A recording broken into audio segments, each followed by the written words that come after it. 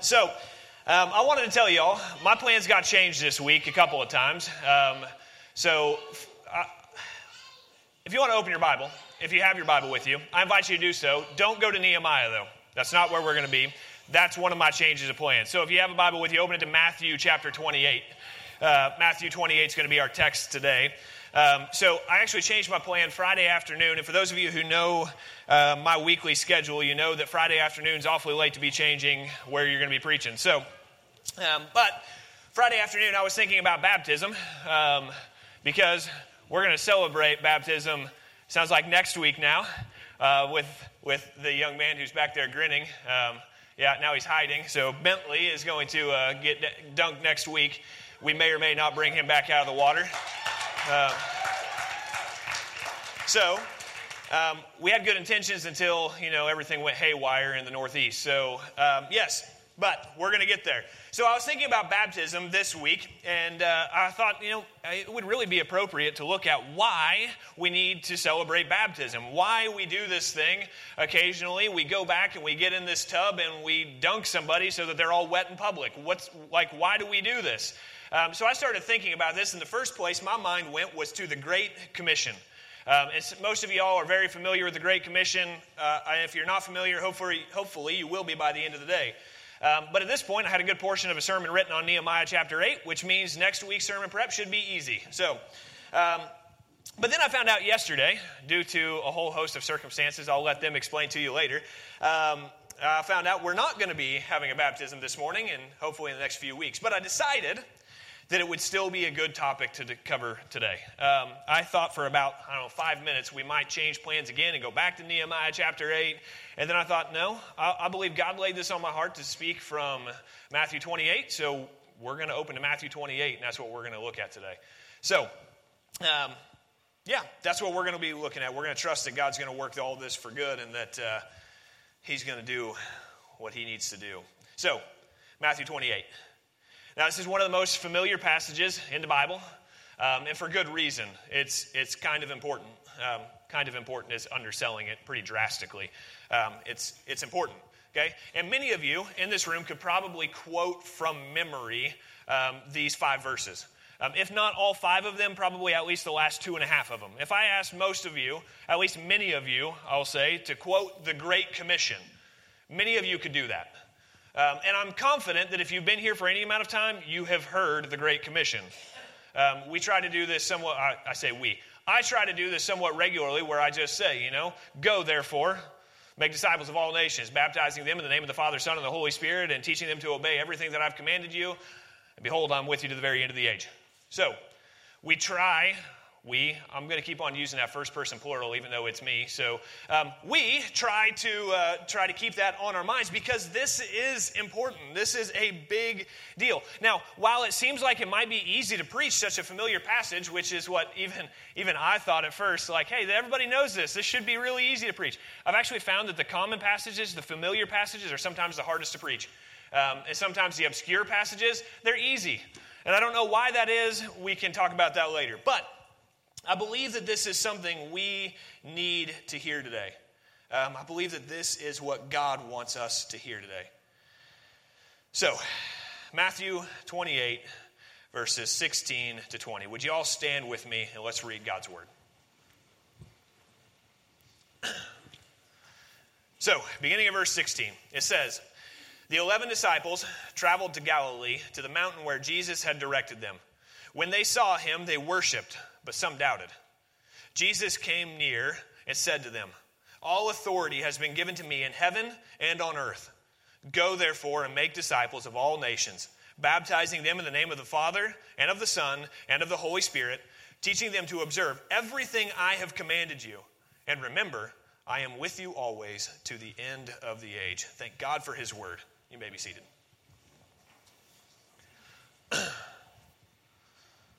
So, Matthew 28, the Great Commission. I think the best thing we could do at this point is just to back up just a few verses and let's actually set the stage for Jesus speaking this here, okay? For Jesus giving this Great Commission, okay? So what's happened to this point is Jesus has been crucified, right? Jesus was put in the tomb. Jesus was raised from the dead. And on that Sunday morning, Mary and the other Mary, Matthew says, go to the tomb to embalm the body is what they're going for. They're bringing these spices for embalming the body. So they go to the tomb, and they find the tomb is empty.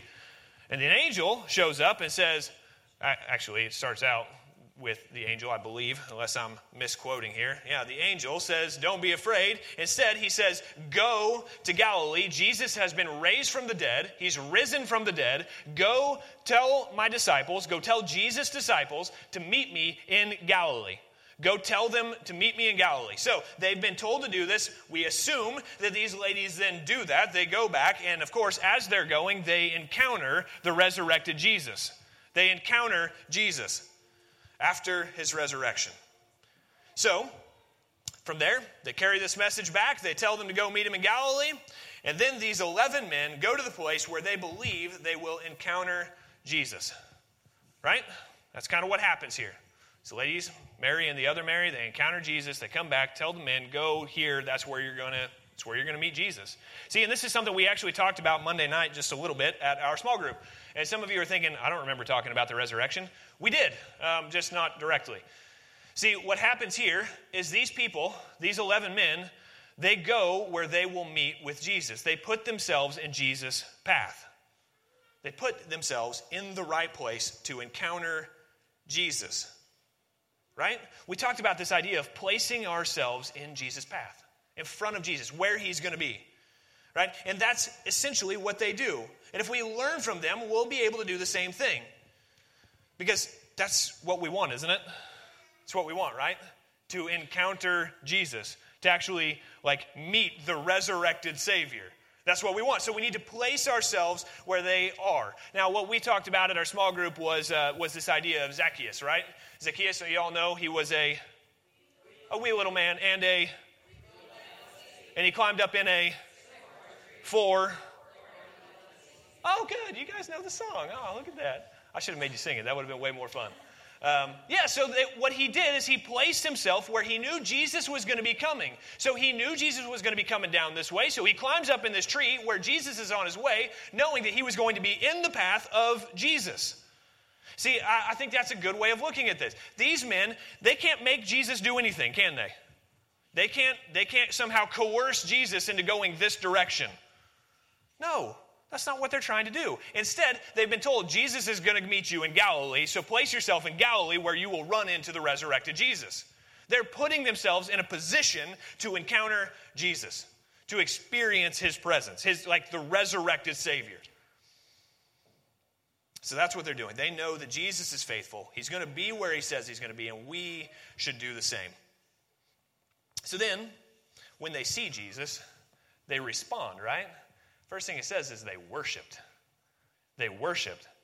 They literally what that word worship means, it means to prostrate yourself, like to fall on your face.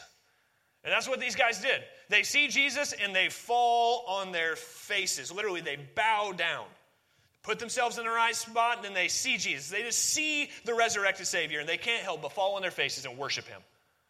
See, but something interesting happens at the second part of that. It says, but some doubted. But some doubted. See, this actually kind of throws a wrench in what we think should happen, isn't it? It's just this huge wrench. It throws it right in the cog there. Because some doubted. Does that mean that some of these 11 guys who had walked with Jesus, they knew Jesus, and now they see the resurrected Jesus, he was dead, now they see him, but some doubted. Does that mean that they didn't believe?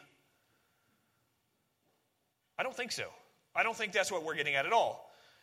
The word doubt here is an important word. It doesn't mean some deep-seated skepticism. It's not like, well, I don't really think that's Jesus, or, well, maybe he didn't really die. No, this word doubt, it indicates a wavering or a hesitation. It's like they hesitated.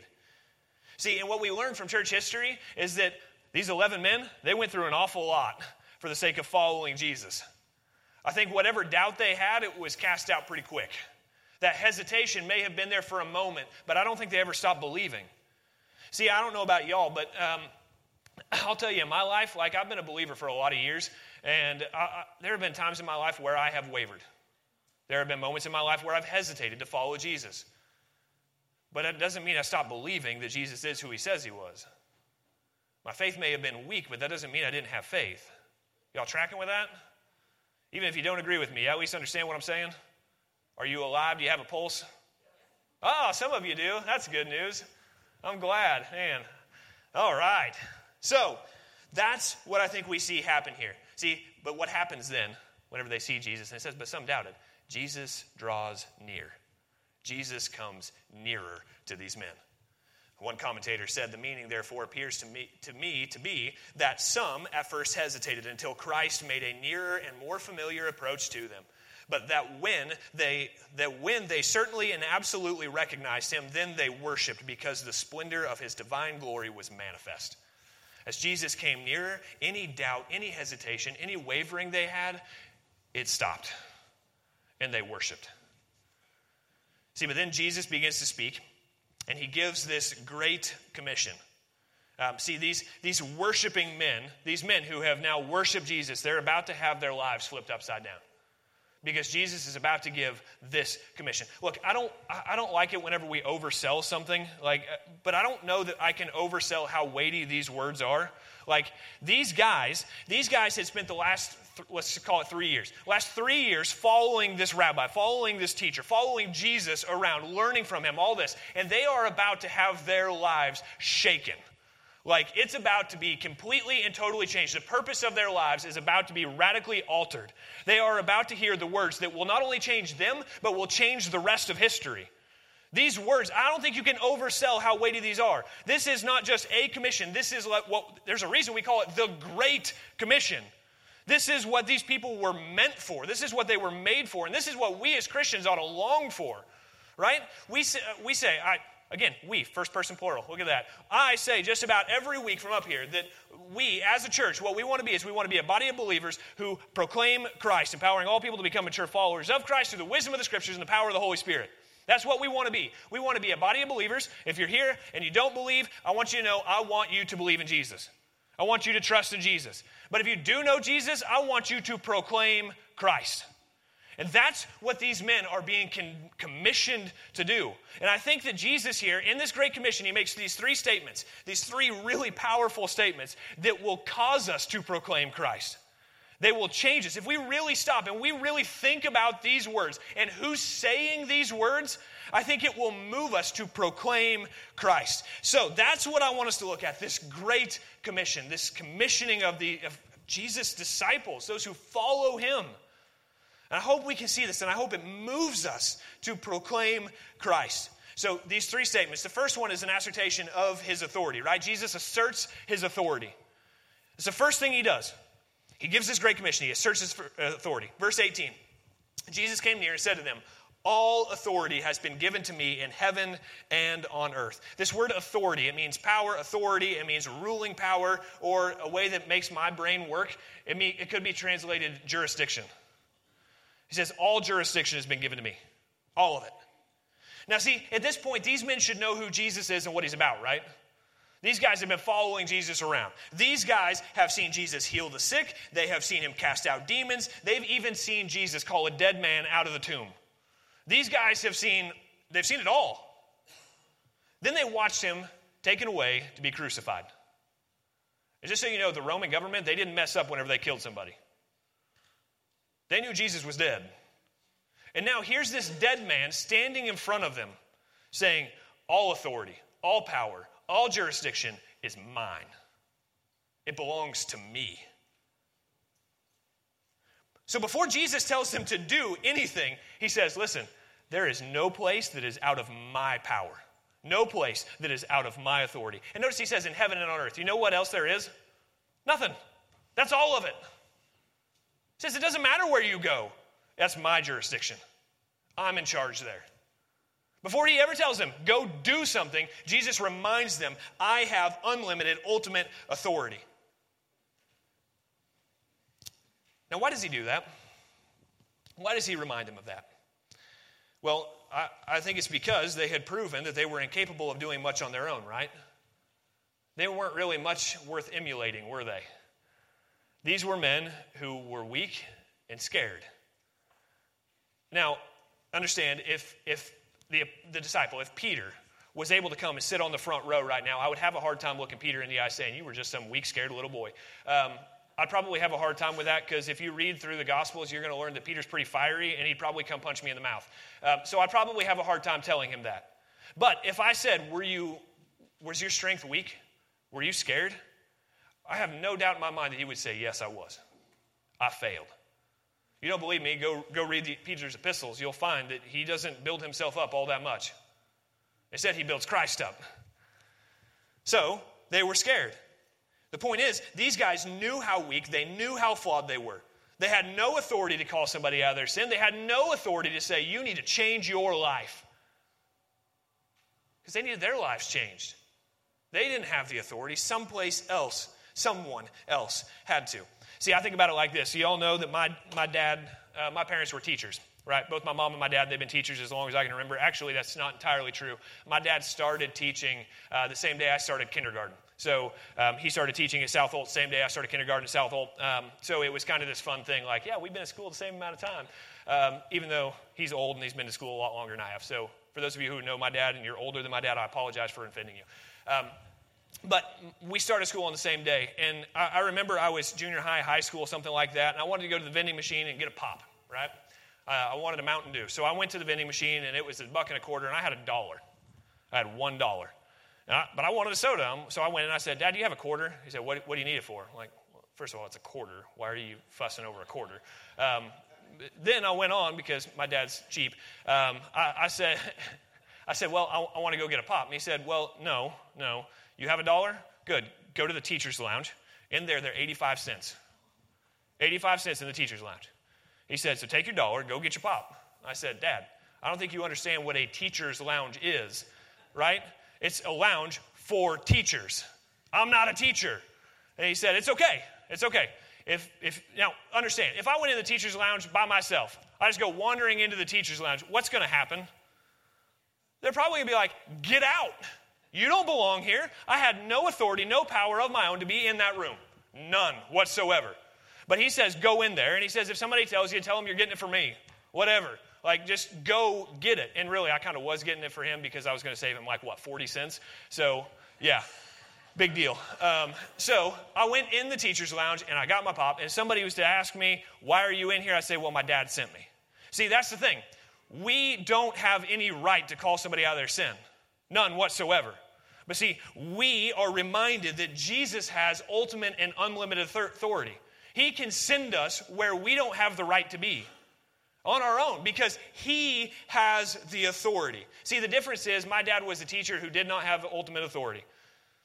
He did not.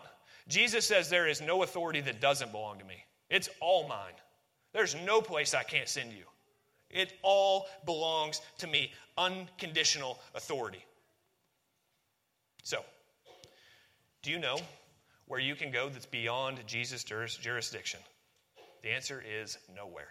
There is absolutely no place you can go that is beyond Jesus' jurisdiction. And see, that's actually one of the main themes of this Great Commission. It's this ultimate reality, right? 4 times in these 5 verses, the word all in the Greek is used. 4 times, repeatedly. He's not leaving wiggle room. He says all over and over and over again. He's wanting to make it very clear. It's all his. It all belongs to him. Jesus isn't leaving wiggle room here. I like what Charles Spurgeon said about this. He writes that Jesus said, go to some very imperfect disciples. Who is to go out of this first band of disciples? It is Peter, the rash and the headstrong. It is John, who sometimes wishes to call fire from heaven to destroy men. It is Philip, with whom the Savior has been so long, yet he has not known him. It is Thomas, who must put his finger into the print of the nails, or he will not believe. Yet the Master says to them, go ye, all power is given unto me, therefore go ye. You are as good for my purpose as anybody else would be. There is no power in you, I know, but then all power is in me, therefore go. Jesus starts this Great Commission with this assertion of his own authority, of his own power, of his own jurisdiction. And I don't think we can miss that.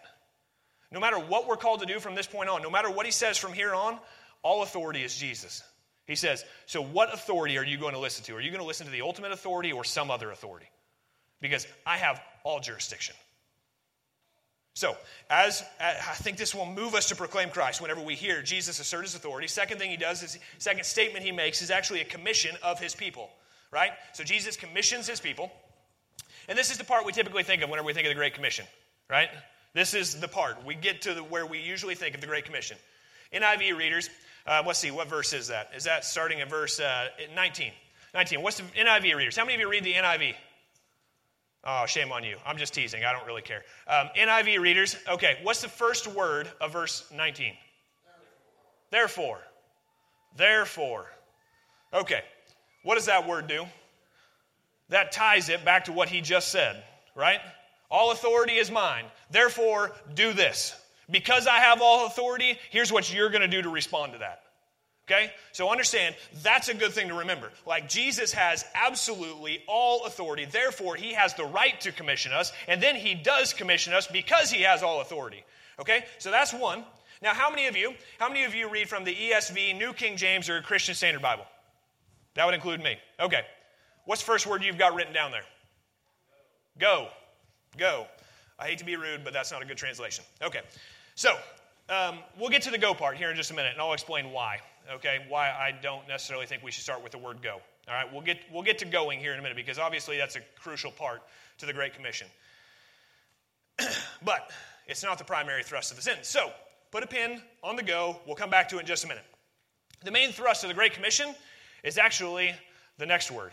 Go therefore, make disciples. This is the thrust of the Great Commission. This is the main point of the Great Commission. And I'm going to go grammar nerd on you for just a minute, so please don't check out.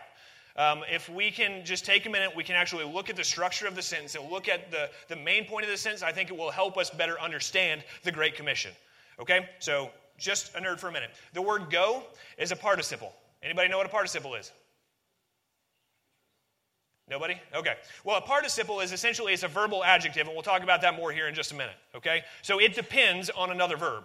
It's an adjective that depends on another verb, okay? So we'll come back to that here in just a moment. The only command, the only imperative, the only verb in this entire commission that has any weight, any authority behind it, is the one that's translated, make disciples. That's the only word in this Great Commission that has that kind of weight behind it, okay? So he says, make disciples. Now, words like go, baptize, and teach, these are all participles, they're all verbal adjectives that explain the main verb. Okay? Now, are you all tracking with me? One verb has the weight. It means make disciples. The other three show us how we do that. And we're going to talk about those in just a minute. But first, we need to understand this make disciples, okay? So, we know that. We know we need to make disciples, but what does that even mean? What does it mean to make a disciple? We're going to use those three words here in just a minute. But first, let's just look at this word, okay? The word is mathetuo, okay? I think we got it in here. Mathetuo. It's a fun one. Everybody want to say mathetuo? All right. That word means to make or to be a disciple. Now, that's a very general way of saying it. The way it's actually put here is in the imperative form, so it's thrusted out like a command. Make disciples. You, wherever you are sitting, make disciples. And this is what Jesus gives to his people. All authority is mine, make disciples. All right? This is the main thrust. Now, what in the world is a disciple? Well, the word disciple comes from the word that means to learn from, to learn under. It means to be trained or instructed by somebody. This word is often used, especially in ancient literature, to talk about an apprentice. So if you want to learn how to become a carpenter, what do? You become an apprentice of a master carpenter, and that master carpenter teaches you how to become a carpenter. That's what this word is, and that's what it would describe. It was an apprentice who was learning from a master. You wanted to learn how to do metal work. What do? You find a master metal worker, and you come on as an apprentice under them, a disciple under them who would learn from them. That's the idea that's being portrayed through this word, make disciple. Now, to become a disciple, it takes time, it takes energy, it takes effort. None of this happens overnight. It's difficult at times. Literally, if you listen to the word disciple, you hear the word discipline. You hear how those two go together? Everybody likes to think about discipline, but what are we doing whenever we discipline our children? What are you doing? You're training them. You're teaching them. That's the whole point of disciplining. It's to make them a disciple, which is why I tell you over and over and over again, we should be discipling our children. We should be training them, teaching them, directing them. That's the whole point. That's what a disciple is. It's one who is being directed. So we are trying, our goal is to make disciples, make apprentices. That's our task. That's what Jesus is saying to go and do because he has all authority. But how do we do that? That's where these three participles come in, right? These verbal adjectives. First, go. You all know what it means to go, right? You all familiar with this word? Go? Okay, good. I was really going to go to the Greek word here also, but I decided not to because we could get hung up on this all day. The word go seems really simple. However, in the Greek, the way it's written here, it becomes very difficult, and scholars have debated what this word go means for about 1,700 years or more. So, what I don't want to do is get hung up on go whenever you know what the word go means. Okay? Go. What does it mean to go? It means you move from one place to another, right? It means to travel. You are literally moving yourself. But see, the form that this word is written has made it so that many interpreters say it means as you go, or it means having gone, or some even think it's here's super grammar nerd. It's a participle with imperatival force is what some will say. So it means it's still a command. I just disagree. Okay, so you all nerded out by all this grammar stuff yet? I'm seeing a lot of head nodding. Okay. No? Somebody said, no, that's great. I love it. All right. Okay, here's what should seem clear to you by now. What should seem clear to you by now? It's an assumption of whoever it is that is making a disciple that they will go. That is the assumption. If you want to make a disciple, it will require you to go. So if you want to say, okay, this word means as you go throughout your daily stuff, whatever, I'm not going to argue with you. I don't think that's the main thrust of this word, but whatever. Okay, I think it makes it clear that there needs to be a purpose for going. There's an intentionality attached to it. Okay, so as we make disciples, we need to be going, we need to be placing ourselves in a position where we are going to be encountering those who need to be discipled. That's the point. There's an intentionality. It's not like make disciples whenever they come to you, or make disciples whenever it happens by accident. No, go. There is an intentionality of putting ourselves in a position to disciple someone. That's what this word is trying to express. We need to be intentionally putting ourselves in the path of those who need to be discipled. So, that's the first participle. Second participle is baptize. Go, then baptize. That's the second part of disciple making. So we've gone to the one who needs to be discipled. We've shared the good news with them. They've received this. Now what? What's step 2? Baptism. Baptism.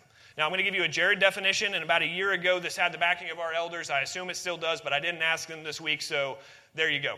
I'll speak for our elders without permission. How about that? All right. Jared definition of baptism. Baptism is an act of obedience to the Lord in which a person who has come to faith in Jesus and repented of their sin publicly identifies with Jesus in his death, burial, and resurrection by being submerged into and raised out of water. That's a long definition, right? You all going to recite that now? Please don't, because it's a Jared definition, probably not worth memorizing. Okay, I'm going to walk you through that again, though. Act of obedience. Baptism is an act of obedience. If you have read the Bible, if you belong to Jesus, the Bible says you need to be baptized. Okay? It's an act of obedience to the Lord, in which a person who has come to faith in Jesus, that's the order we see in Scripture. Somebody comes to faith in Jesus, then they're baptized. That's the order we see in Scripture. All right? So somebody who has come to faith in Jesus and repented of their sin publicly identifies with Jesus. So we're proclaiming publicly that our lives belong to Christ. And how do we do that? By being submerged into water, representing our death to ourselves, and being raised out of water, showing that we have new life in Christ. All right? You all tracking with that? All right. I don't know if you are or not, but I'm moving on. So, I say this often. If you claim to be a follower of Jesus and are not baptized, you do not have a good excuse for not being baptized. There isn't one. There's not. I want to make it as easy as possible. If you say you are a follower of Jesus, to be baptized. There is no reason not to be. I've heard excuses. They're not good. I told some people I'm going to be a little bit abrasive this week, and I'm about to be even more abrasive. So if you don't like your feelings being hurt, you might tune me out for a minute. Okay? Please don't do that, because if you are afraid your feelings might get hurt, it might be something you need to hear. So this is probably not what you want to hear. But if you say you're a follower of Jesus, if you say you believe in Jesus and you have not responded by repenting and being baptized, then you probably need to repent of your disobedience and follow him in baptism. I don't know how else to say it, but I'll speak for myself. I believe that's sinful because it's disobedience to what God has commanded us to do. If you are a follower of Jesus, repent of your disobedience and be baptized. Anybody offended? Don't raise your hands, please. Now, I have never done a spontaneous baptism before. Like if somebody came today and said, I want to be baptized right now on the spot. I've never done that before, and I probably won't start today. So I wouldn't count on that happening, and there's reasons for that, and I'd be happy to talk to you about that afterwards if you want to know my reason for not doing that. All for that. All for telling you why. But what I do want to say is, right now, everybody be very quiet for just a minute. Listen very carefully.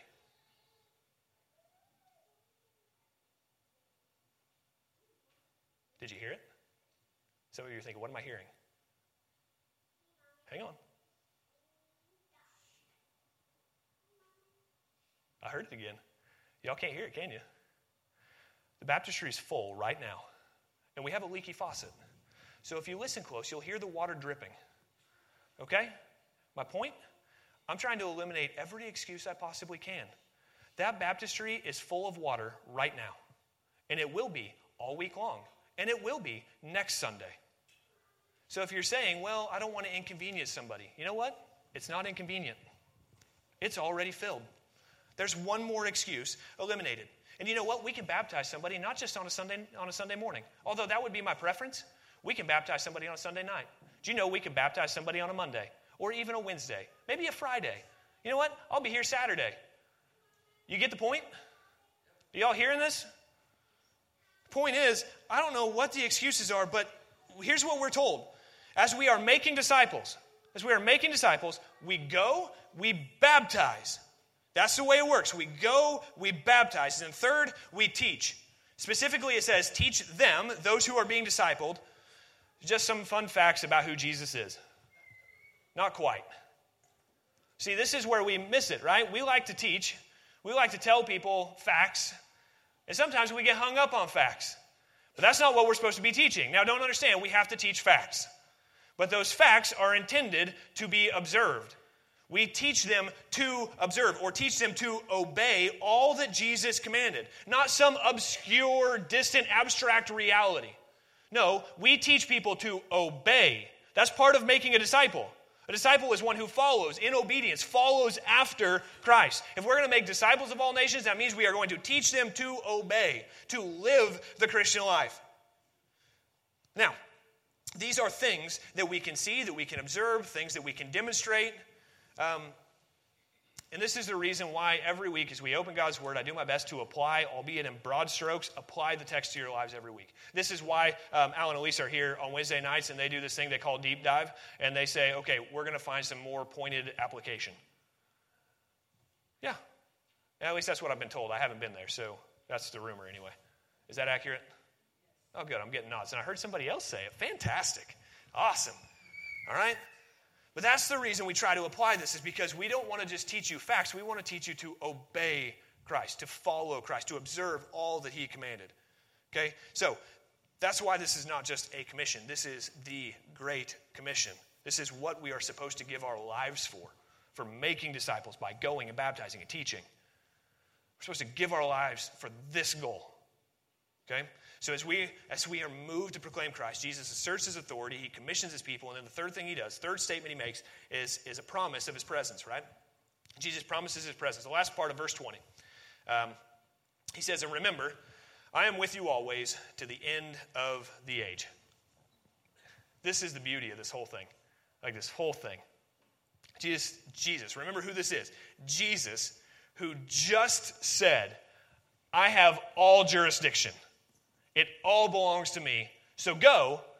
And then He says, you know what? But don't just go knowing that I'm in charge of everything. He says, I'm going to go with you. I'm going to go with you. Huh. That's fantastic. As we go and do what Jesus commanded, we get to experience His presence with us. His presence in us. And what we're going to see next week, assuming I don't change my plan again this week, what we're going to see next week whenever we flip back over to Nehemiah is that really obeying Jesus brings joy. And why does that bring so much joy? It's because we experience Jesus' power and His presence in our lives in a way that we wouldn't otherwise. Notice that he promises his presence here to never leave. He does it in the context of mission. Yeah. You know what? I have never experienced Jesus' power and his presence in my life quite like whenever I'm doing what Jesus has what he's commanded me to do. I've never felt it the same way I do whenever I'm in the context of mission, doing what God has commanded me to do. So get the flow of this. Jesus has authority over everything, both in heaven and earth, and he tells them to make disciples, this seemingly impossible task, right? Go take this good news to people who won't want to hear it. They're not going to want to hear it, right? And actually, the Bible says that it's foolishness to the world. It says foolishness to the world. 1 Corinthians 1:18, it says, for the word of the cross is foolishness to those who are perishing, but it is the power of God to those who are being saved. Okay? So Jesus says, do this impossible task. I have all authority. Go do this task that you can't possibly do on your own. But don't worry, I have the authority to make this happen. And then he says, even though it's going to be hard, I'm going to be with you. The one who is the supreme authority, the one who has issued this command, the one who conquered hell, I'm going with you, he says. Whoo! You all want to experience that guy's presence in your life? If I said you have the opportunity to meet the creative agent in all of history, like the one who somehow thought up heaven and earth, the one who placed the stars where they are, the one who knows the depths of the seas, yeah, that guy's going to go with you as you're going out and doing stuff. Does that sound cool? Like, okay, let's just take away, okay, you need to come to faith in Jesus for just a minute. Now, that's a bad thing to say as a preacher. But just understand, even if you were an atheist, you didn't believe there was a God. If I said that there was somebody who is so creative, they know all things. They know everything. Like they know how deep the deepest trench in the sea is. They know how far the universe expands. They know how your body is composed. They know how a baby is formed in the womb. And you can spend your life with that person. You're never going to mind the depths of that understanding. Not completely anyway. But you're going to get to know and experience some really cool stuff, right? He says, I am with you. Who doesn't want that? Who doesn't want the creator of the universe to be there with them? So not only does this cast out fear, which it does, not only does it bring joy, which it does, but it is also the most freeing thing that a person can possibly experience. Knowing that the one who carries unlimited authority, unlimited power, is with you and for you, and he loves you. You know how freeing that is? And you know when you need to doubt? You know when you need to doubt his presence as a follower of Jesus? Do you know when you need to doubt it? Anybody? I see a couple of you shaking your heads. Never. Never need to doubt that. Okay. Never need to doubt that because he says he's always with you. Okay, I'm going to give you the translation of this last part from the New Jared translation.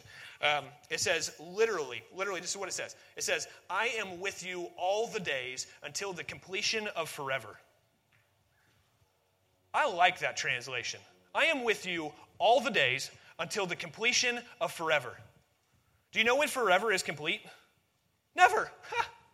Yeah, it's never over. He's always with you. His presence with you never ends. He's promised that. That's the last statement he makes.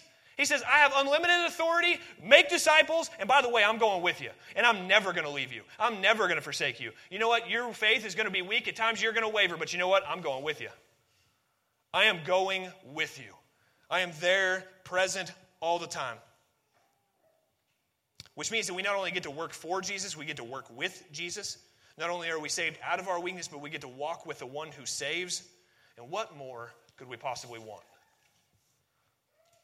It says, we're moved to proclaim Christ. Jesus asserts his authority. He commissions his people, and he promises his presence. So what? Well, I want to end with 3 questions today.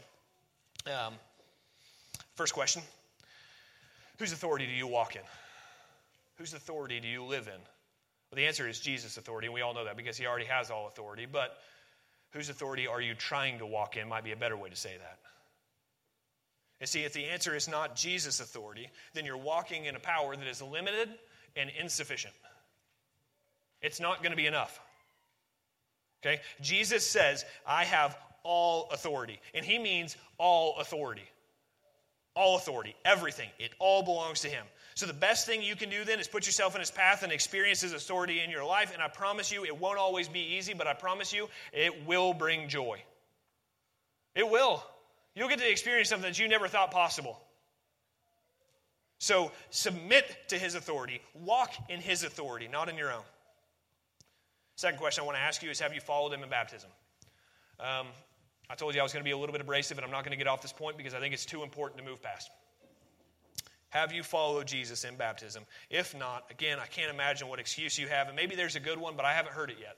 So, I understand this.